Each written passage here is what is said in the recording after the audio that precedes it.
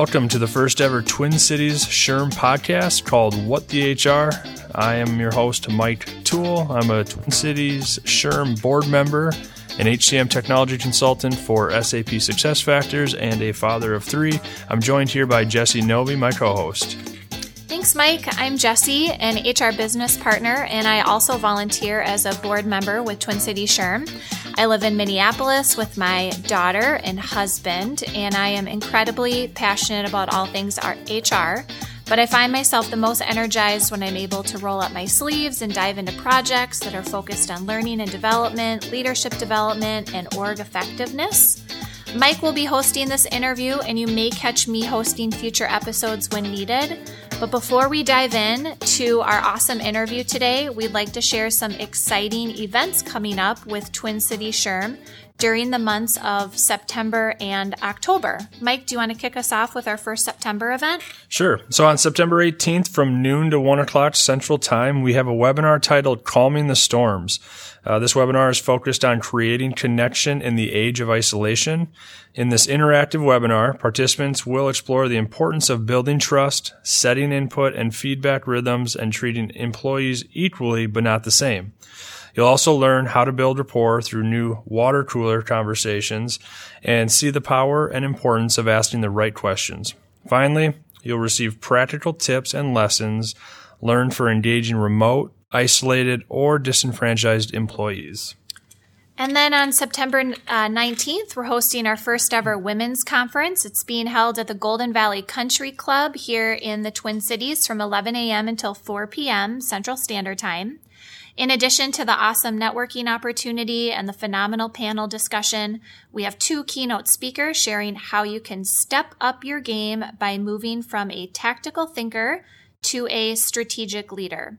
Furthermore, we'll also be discussing coaching resilience and mental toughness in the workplace. On October 3rd, from 8:30 a.m. to 5 p.m., we're hosting our Midwest Employer Conference at the IDS Center in downtown Minneapolis with Littler, one of our strategic partners. This is the premier labor and employment law conference designed for senior leaders in the legal department, HR, and employee relations. By attending, you'll leave with valuable connections and information on the most significant labor and employment development and trends that will help you prepare your company for the workplace in the future. And then also in October, specifically on October 10th from 2 until 5 p.m., you can join us at the Northland Center in Bloomington. We have speaker Marcia Ballinger, who is a longtime Twin Cities executive search leader, and she'll be talking about the 9 networking mistakes and how to avoid them. The program is based on the award-winning book, The 20-Minute Networking Meeting. And finally, on October 28th, from 6 to 8, we will be at Surly Brewing Company for our fall student event. This is a great opportunity for HR students to gain knowledge, enhance their professional reputation, and network with local HR professionals and students. Our keynote speaker is Heidi Height, talent brand leader at Polaris. She'll be speaking about branding yourself before, during, and after an interview. So in this first podcast today, we're going to focus on tight and changing labor market and learn how C.H. Robinson, a 100-plus-year-old company, is working to reinvent itself, retain talent, and sustain their culture and competitive advantage. To talk about this effort, Mike is pleased to be joined today by Angie Freeman. She is the Chief Human Resources Officer at C.H. Robinson. Angie leads the company's global talent strategies in addition to the company's charitable giving efforts. Angie joined C.H. Robinson in 1998 and during her career at the company has progressively expanded her scope and responsibilities, serving in a variety of positions including leading investor relations, marketing and public relations, and government affairs. Prior to joining C.H. Robinson, Angie was with McDermott O'Neill and Associates, which is a Boston-based public affairs firm. All right, Angie, so before we dive into our conversation today, would you tell our listeners a little bit about C.H. Robinson?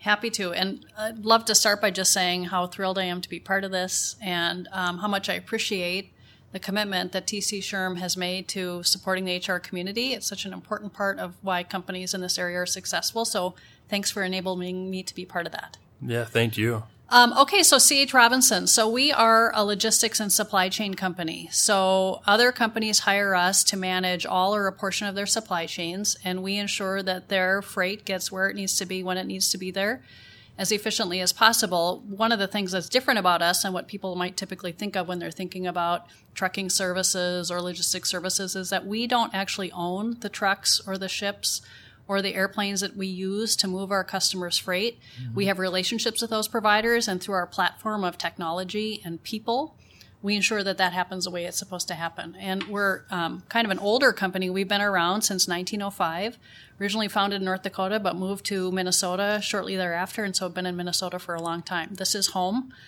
We have about a little less than 17,000 employees worldwide, and this is headquarters. A couple thousand people in Minnesota, and the rest are scattered all around the world in 39 countries. Absolutely. And we definitely want to learn more about what you guys are doing on a global level. As I was researching for the podcast, for Minnesota specifically, like Minnesota is getting older. So by 2035, Minnesota will have more people over the age of 65 than school-age children, which is going to be the first time in our state's history. And then by 2050, the 65 and older group is expected to grow by 75%.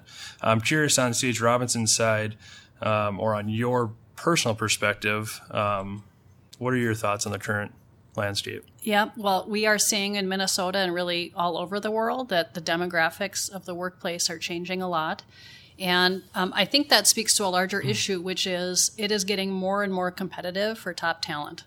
And as the world is changing, what you see, if you think about the most successful companies of our time, the ones that have driven real sustained value over a long period of time, they all share a couple things in common. They are laser focused on having the right people, on having a performance culture, and they put their customers at the center of everything that they do. And part of that is really understanding where is your talent going to come from and how do you ensure that you're developing them appropriately and that you're hanging on to them, and that they are choosing to stay with you because they understand that their best long-term career opportunity is with your company. So if you take a step back and think about the demographics, you're absolutely right. I mean, the world is changing.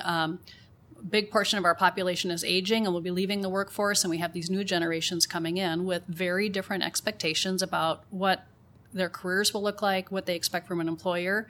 And they're also much more diverse. In the United States, Gen Z is the most diverse generation in the history of our country. I think, if my stats are correct, under 18, white people are the minority. Mm-hmm. And so we're going to see a very definite change in the demographics. So companies who are not doing a really good job and being really smart about attracting all kinds of people and ensuring that it's a place where those people can be their best, they will lose out. Because again, if you think about, we're in a knowledge-driven, innovation-based economy. Mm-hmm. Talent and culture are the most durable competitive advantage. Right. Yeah, and it's crazy that there's 4 different generations in the workplace today. You know, everybody's heard attract, retain top talent. Right. I think it's common knowledge now that that's a huge competitive difference. Specifically for you guys, what are you guys doing to address it? Yeah. So we think a lot about this and being smart with our strategy around talent.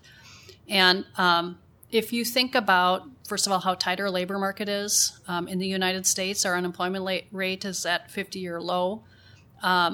That we have a very low labor participation rate in our population, so that also makes it more difficult. And then the candidates today, you know, we talk about at Robinson how job searching has really become more like job shopping, that people have so much information available to them that they can find out a lot about what it's like to work at a company, how competitive the pay and benefits are. So you have to be really sharp on that. So what we have done is take an approach of thinking about our people and our talent, and understanding them as deeply as we would want to understand our customers for our services. Because young people, well, all people, but everybody is becoming much savvier consumers of the job market.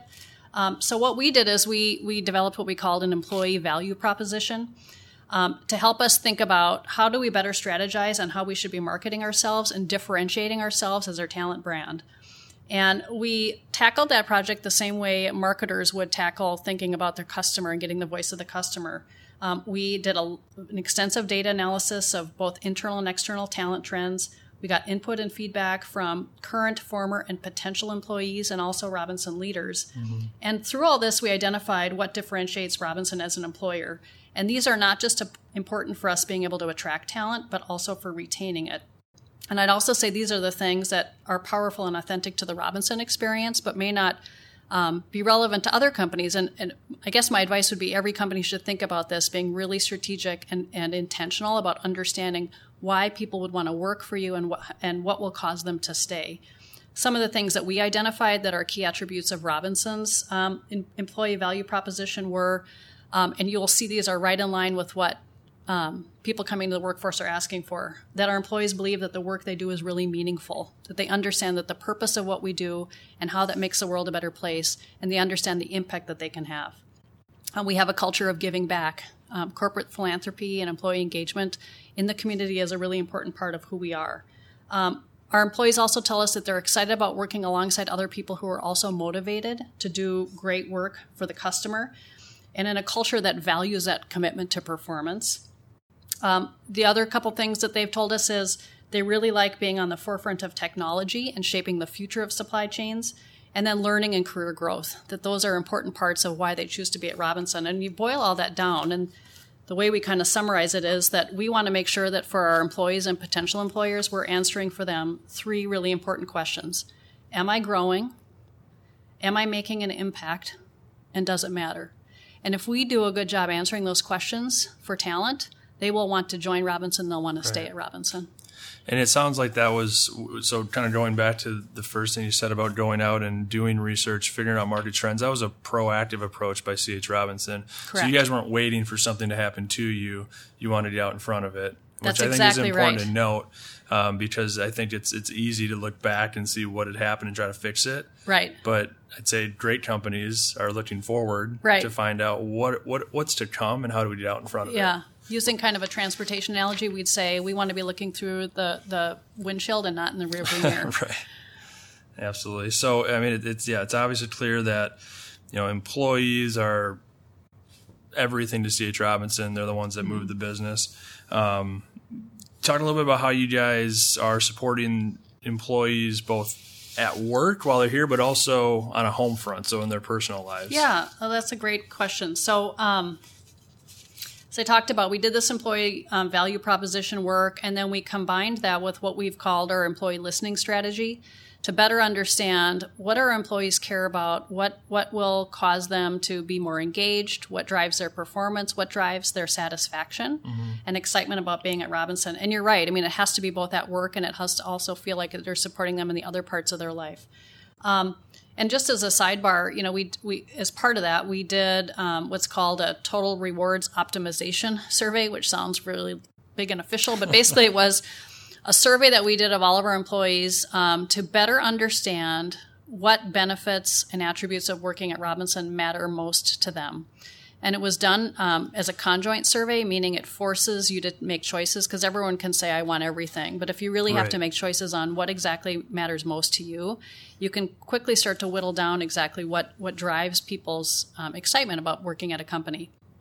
And it's a very powerful way to learn more. In our case, it wasn't because we wanted to figure out where we could save money on our total rewards. That was actually the opposite of what we wanted. What we wanted to make sure is that if we're going to make these important investments in our people, which are the most important reason for our success, we want to make sure we're spending on the things employees care about. Mm-hmm. So we did that survey, and through that learned some things about where our employees wanted to see some things made different. So we did some things like increase our 401k match. We increased our PTO. We added parental leave. And all those things were really well received. I will tell you that one of the coolest threads of that whole experience was we got tons of emails after the fact, thanking us for some of those benefit additions that we made. But the common thread was excitement from our employees around, wow, you asked us what we wanted, you asked us our opinion, you listened, and you actually made some really big decisions based on what we had to say. Yeah. And that's been a really cool kind of unintended outcome of this, but really informed us the fact that we've got to continue to have this two-way communication back and forth so we can ensure that we're staying close to what our employees care about. Well, and we talked about that a couple weeks ago when we were prepping, and we talked about how if you're going to go to your employees and you're going to ask them what's important to them, you have to follow through and execute on what's important to them. Right. And it sounds like, and I remember another thing you said was after you started doing that, you started to see overall engagement increase just on all surveys that you guys did. Yes, you're absolutely right. So first, I'll tell you that there was some nervousness amongst some members of the management team about doing more of these surveys and asking employees for what they want, because there was concern that we'd be setting up a situation where then we couldn't meet their expectations. And we're asking what they want. If we didn't do everything that employees wanted, then they would be disappointed. Mm-hmm. And what we found is no, as long as you're being transparent and honest in your communication, you explain rationale, you might not be able to do everything the employees are asking for, but you can at least get the opportunity to explain to them why you're making the choices you did. Right. And then you're right. So as one of these outcomes of us asking for feedback, listening, and acting on it is in our most recent engagement survey, that was one of the highest scoring and most improved items on the survey was the question around, I believe that something will be done with the results of this or with this feedback from this survey. That's great. Which, again, is a huge sign of, I think, employees' belief that their opinions are valued and that they do have an impact. Yeah, they trust you guys. Exactly. So it's a bottom-up approach. Out of that survey, when we talked a little bit about community, philanthropy, any changes to those programs from what you guys found? Yeah, not so much big changes, but it reinforced for us that the path we've been on is working. So first of all, it reinforced that it is a really important part of Robinson's cultural DNA, that the company believes in giving back and supporting the communities where we live and work, and that is an important part of why employees want to come to Robinson and what they value and feel proud about at Robinson. But another thing that it told us is when we decided to get more proactive and intentional about our corporate philanthropy and our charitable giving, we took kind of a fork in the road that's different than a lot of companies used to take, which is we decided rather than the decisions about where we're going to give being made by people sitting at the top of the organization, that we were going to let our employees decide. Mm-hmm. And that where we would give and where we would volunteer and where we would do events would be driven by what causes matter most to our people. And that's clearly resonated significantly with our people because, again, it's another measure of we're listening to them and we know they drive our success as a company, so we want to be sure to support the causes that matter most to them. So in the past, it was driven from top down? Not at Robinson, but I think, it's traditionally at a lot of companies that's sort of the way that those programs were set up, that, executives or people sitting at the top of the organization would say, we've decided that this cause is important, so therefore all the company dollars will go here, or the employee match will only go if it goes to here. We took the bottom-up approach, again, consistent with kind of our culture and our philosophy that the people are the most important part of our success. Let them make those decisions. Yeah, and there's so many ways to give now, too, that you want to let people be able to choose what's important to them. Yep. So, Angie, as a leader of a global organization in the HR field, a lot of our listeners probably aspire to be in the role that you're in and probably have some interest in, hey, what does your day-to-day look like or your week look like? Can you talk us through a little bit about your weekly cadence or your daily cadence? Sure, happy to. So one of my former bosses kind of got me thinking in this framework, and it's proven to be very helpful to me, that when you think about your role, in any role, you kind of have three areas or buckets of focus. One is, who are you as a teammate? We all have a team of peers that we need to work together with. How are you as a teammate? How are you as an individual contributor? What do you bring to the table? And then how are you as the leader of your function? In my case, a leader of an HR team. And how do you ensure that that team is a high-performing team? And so when I think about how I spend my time, I'm often thinking about how do those three things break up. One piece of that that's maybe more particular to being a C-suite leader or CHRO or any other leader is kind of the engagement with the board. So I'd say generally, if you look over a year's time, maybe 15 to 20% of my time is board related, whether it's compensation committee or talking directors or going to board meetings and preparing for those board meetings. That does tend to be sort of specific to that role. But other than that, the rest of the time is really around those three things. How am I contributing as an individual contributor and being a strategist for talent? I like to consider myself a business person first before an HR practitioner. I think that's an important mindset because as HR professionals, we really can't drive the kind of effectiveness and performance in the business if we don't truly understand the business. And then I probably spend, on a weekly basis, half my time managing the team. So it's a pretty big portion of the team, both my direct reports and then the other the functional areas and the teams around them to help ensure that we're working on the right things and that they have the support they need from me. Any morning routines that you have? Well, when I'm in a groove, I try to work out in the morning before I come to work. I find that sets up my day as best as possible. About 6 months ago, I picked up meditation, kept reading about how cool and effective it is and how it helps people. So I downloaded the app Headspace. Yeah. And it has been incredibly helpful, and I highly recommend it. There's several like that. There's one called Calm, and there's some others, but just that idea of spending time kind of calming yourself, but also more importantly, like learning how to control sort of your focus and the ability to be present. You know, we all have such huge to-do lists. I call it the tyranny of the day-to-day schedule, that it can be hard sometimes to focus on what you're working on in that moment and really focus on the person you're with. And I feel like it's helped me a lot. So between those two things, if I'm doing those well, it turns out to be a good day. The last piece on that is I put myself on a cable news diet because I realized I was watching way too much news programs and it was making me cranky. So I've gone away from that, and now I listen to music on the way into the office, and I find that really sets me up well for the day as well. Great. As far as in your role, there's going to be strategic things to do, and then there's going to be administrative or tactical. You know, obviously in your role, you're going to be at the top from a strategy standpoint. For somebody who maybe isn't in that same role, how would you recommend they balance strategic initiatives like working with their employees, like doing surveys versus, you know, handling compliance or things that, you know, aren't necessarily going to impact the culture, but they have to be done? Right. I think just understanding that there are both kinds of work and they're both really important is the first step, right? I mean, we can't all just be strategic all day and not get the work done, and we can't just be tactical and not think about the future, right? So there has to be a blend. Some roles lend themselves more to one or the other, and typically as you progress upward in an organization, you're going to spend more time on the strategy, but you still have to ensure that you have operating excellence, right? And that comes down to people doing what they need to do to ensure that the company is protected and the company is operating well.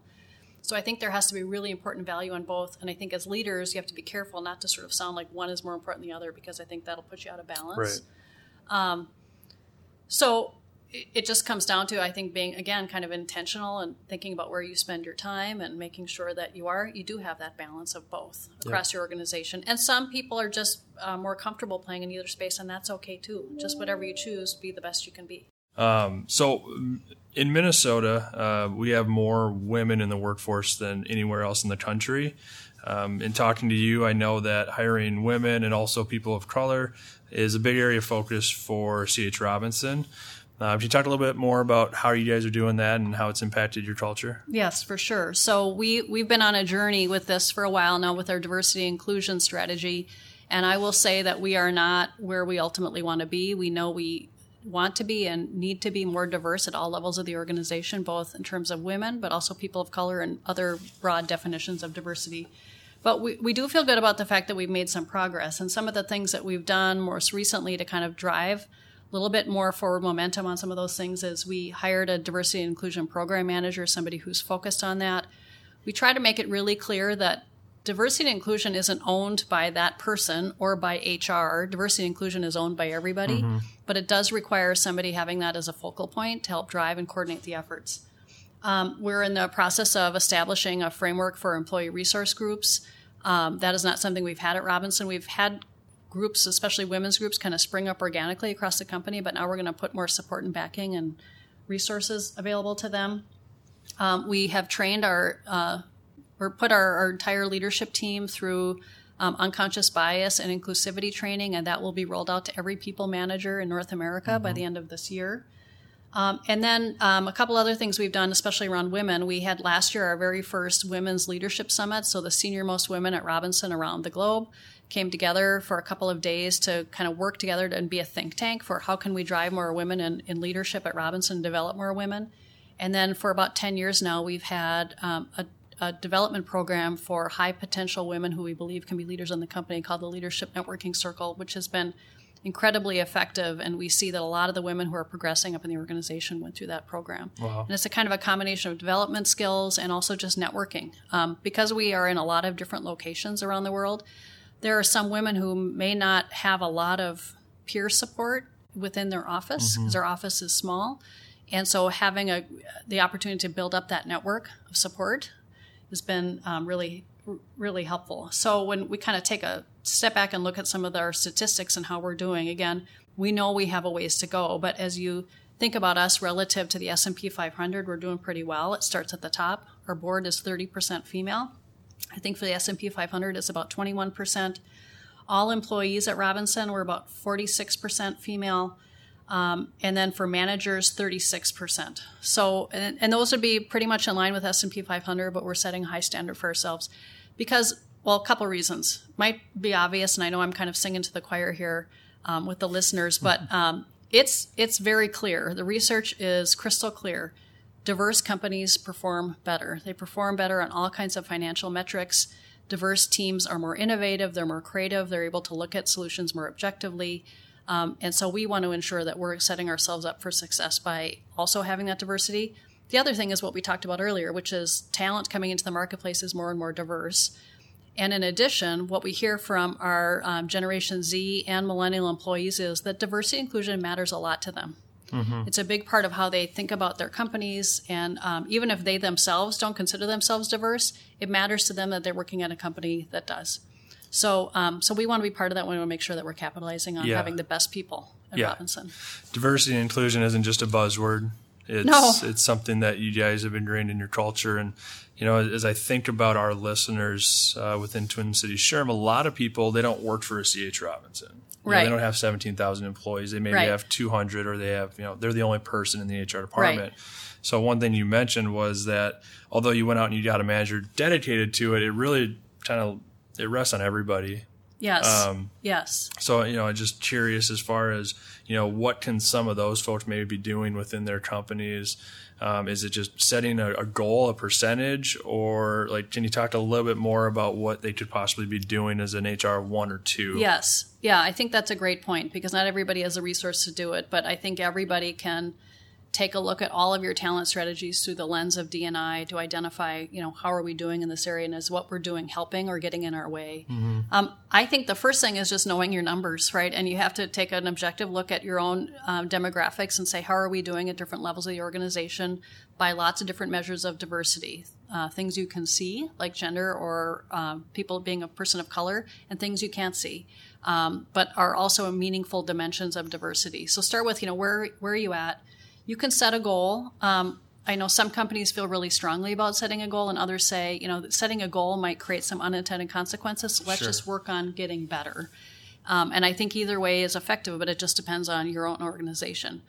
And then I think the next step is once you know your numbers and once you know generally where you're headed, you do need to look at all of your talent practices through the lens of D&I. And understanding is what we're doing with these processes, with these talent pools, with how we're evaluating people, with how we're promoting people. Is any of this potentially causing us to let unconscious bias get in the way or cause people to not feel like they belong if they don't look like everybody else? And I think that's something that everybody can do, whether or not you're a D&I professional or not. I think as smart talent practitioners like we all are, you can see that. Absolutely, yeah. Thank you. So kind of winding it down, as a CHRO of C.H. Robinson, what would you provide to our listeners as a last takeaway? We talked about regardless of the size of the company they work for, what advice would you give them on kind of how to get started? Would you boil it down to a strong listening strategy for your employees?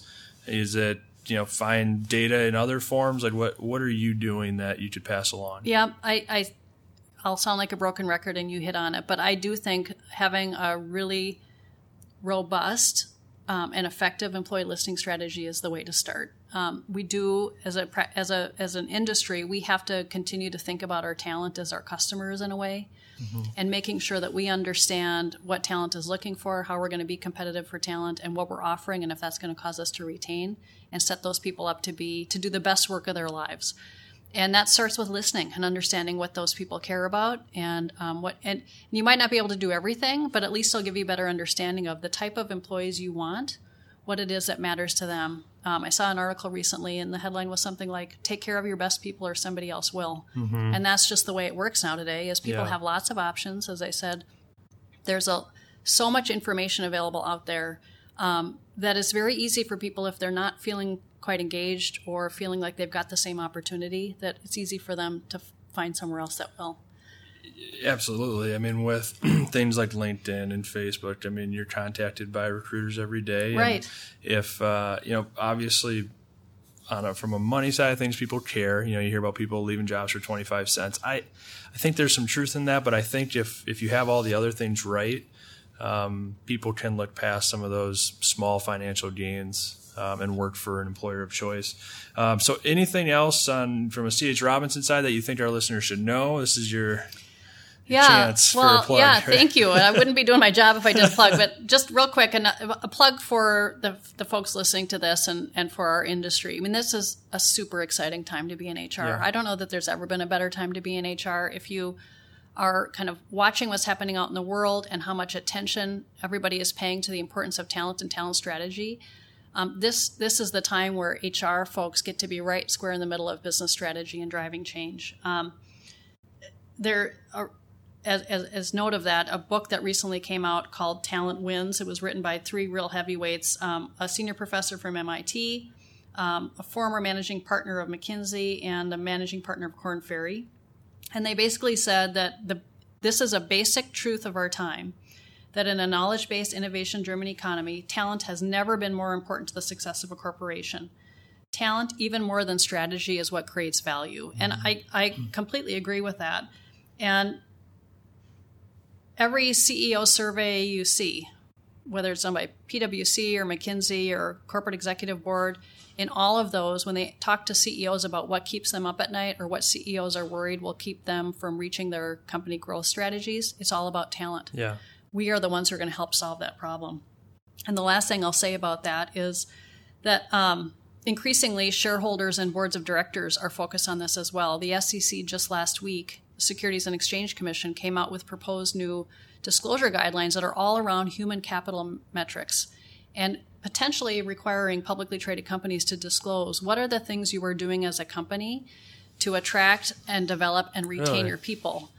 And to me, that's a very clear measure of how important the world is recognizing that these things are to companies' success. So great time to be in HR, and I'll get off my soapbox on that. Last thing, my plug on Robinson is I will say we have been recognized for many years as an incredible place to work, a great place to work. Our engagement surveys score in the top quartile globally, and it's a place where we've had a very long commitment to providing great development careers and opportunity to people and want people to stay for a long time and give them opportunities to grow and try new things. I'm a great example. Before I moved over to lead HR, I also led marketing and investor relations. So I like to say I'm a real-life example of Robinson's philosophy. Mm-hmm. And we are always looking for talented, dedicated new people. So send them our way. I will. So how can people connect with you on a professional level outside of... Sure. Feel free to connect with me on LinkedIn. I try to be pretty active on that, or reach out to me at C.H. Robinson. And if you're interested in Robinson as a career potential, check out our website at chrobinson.com. But feel free to reach out anytime. I'd love to hear from everybody. Great. Well, Angie, thank you so much for joining us on our first ever podcast for TC Schirm. Thank you.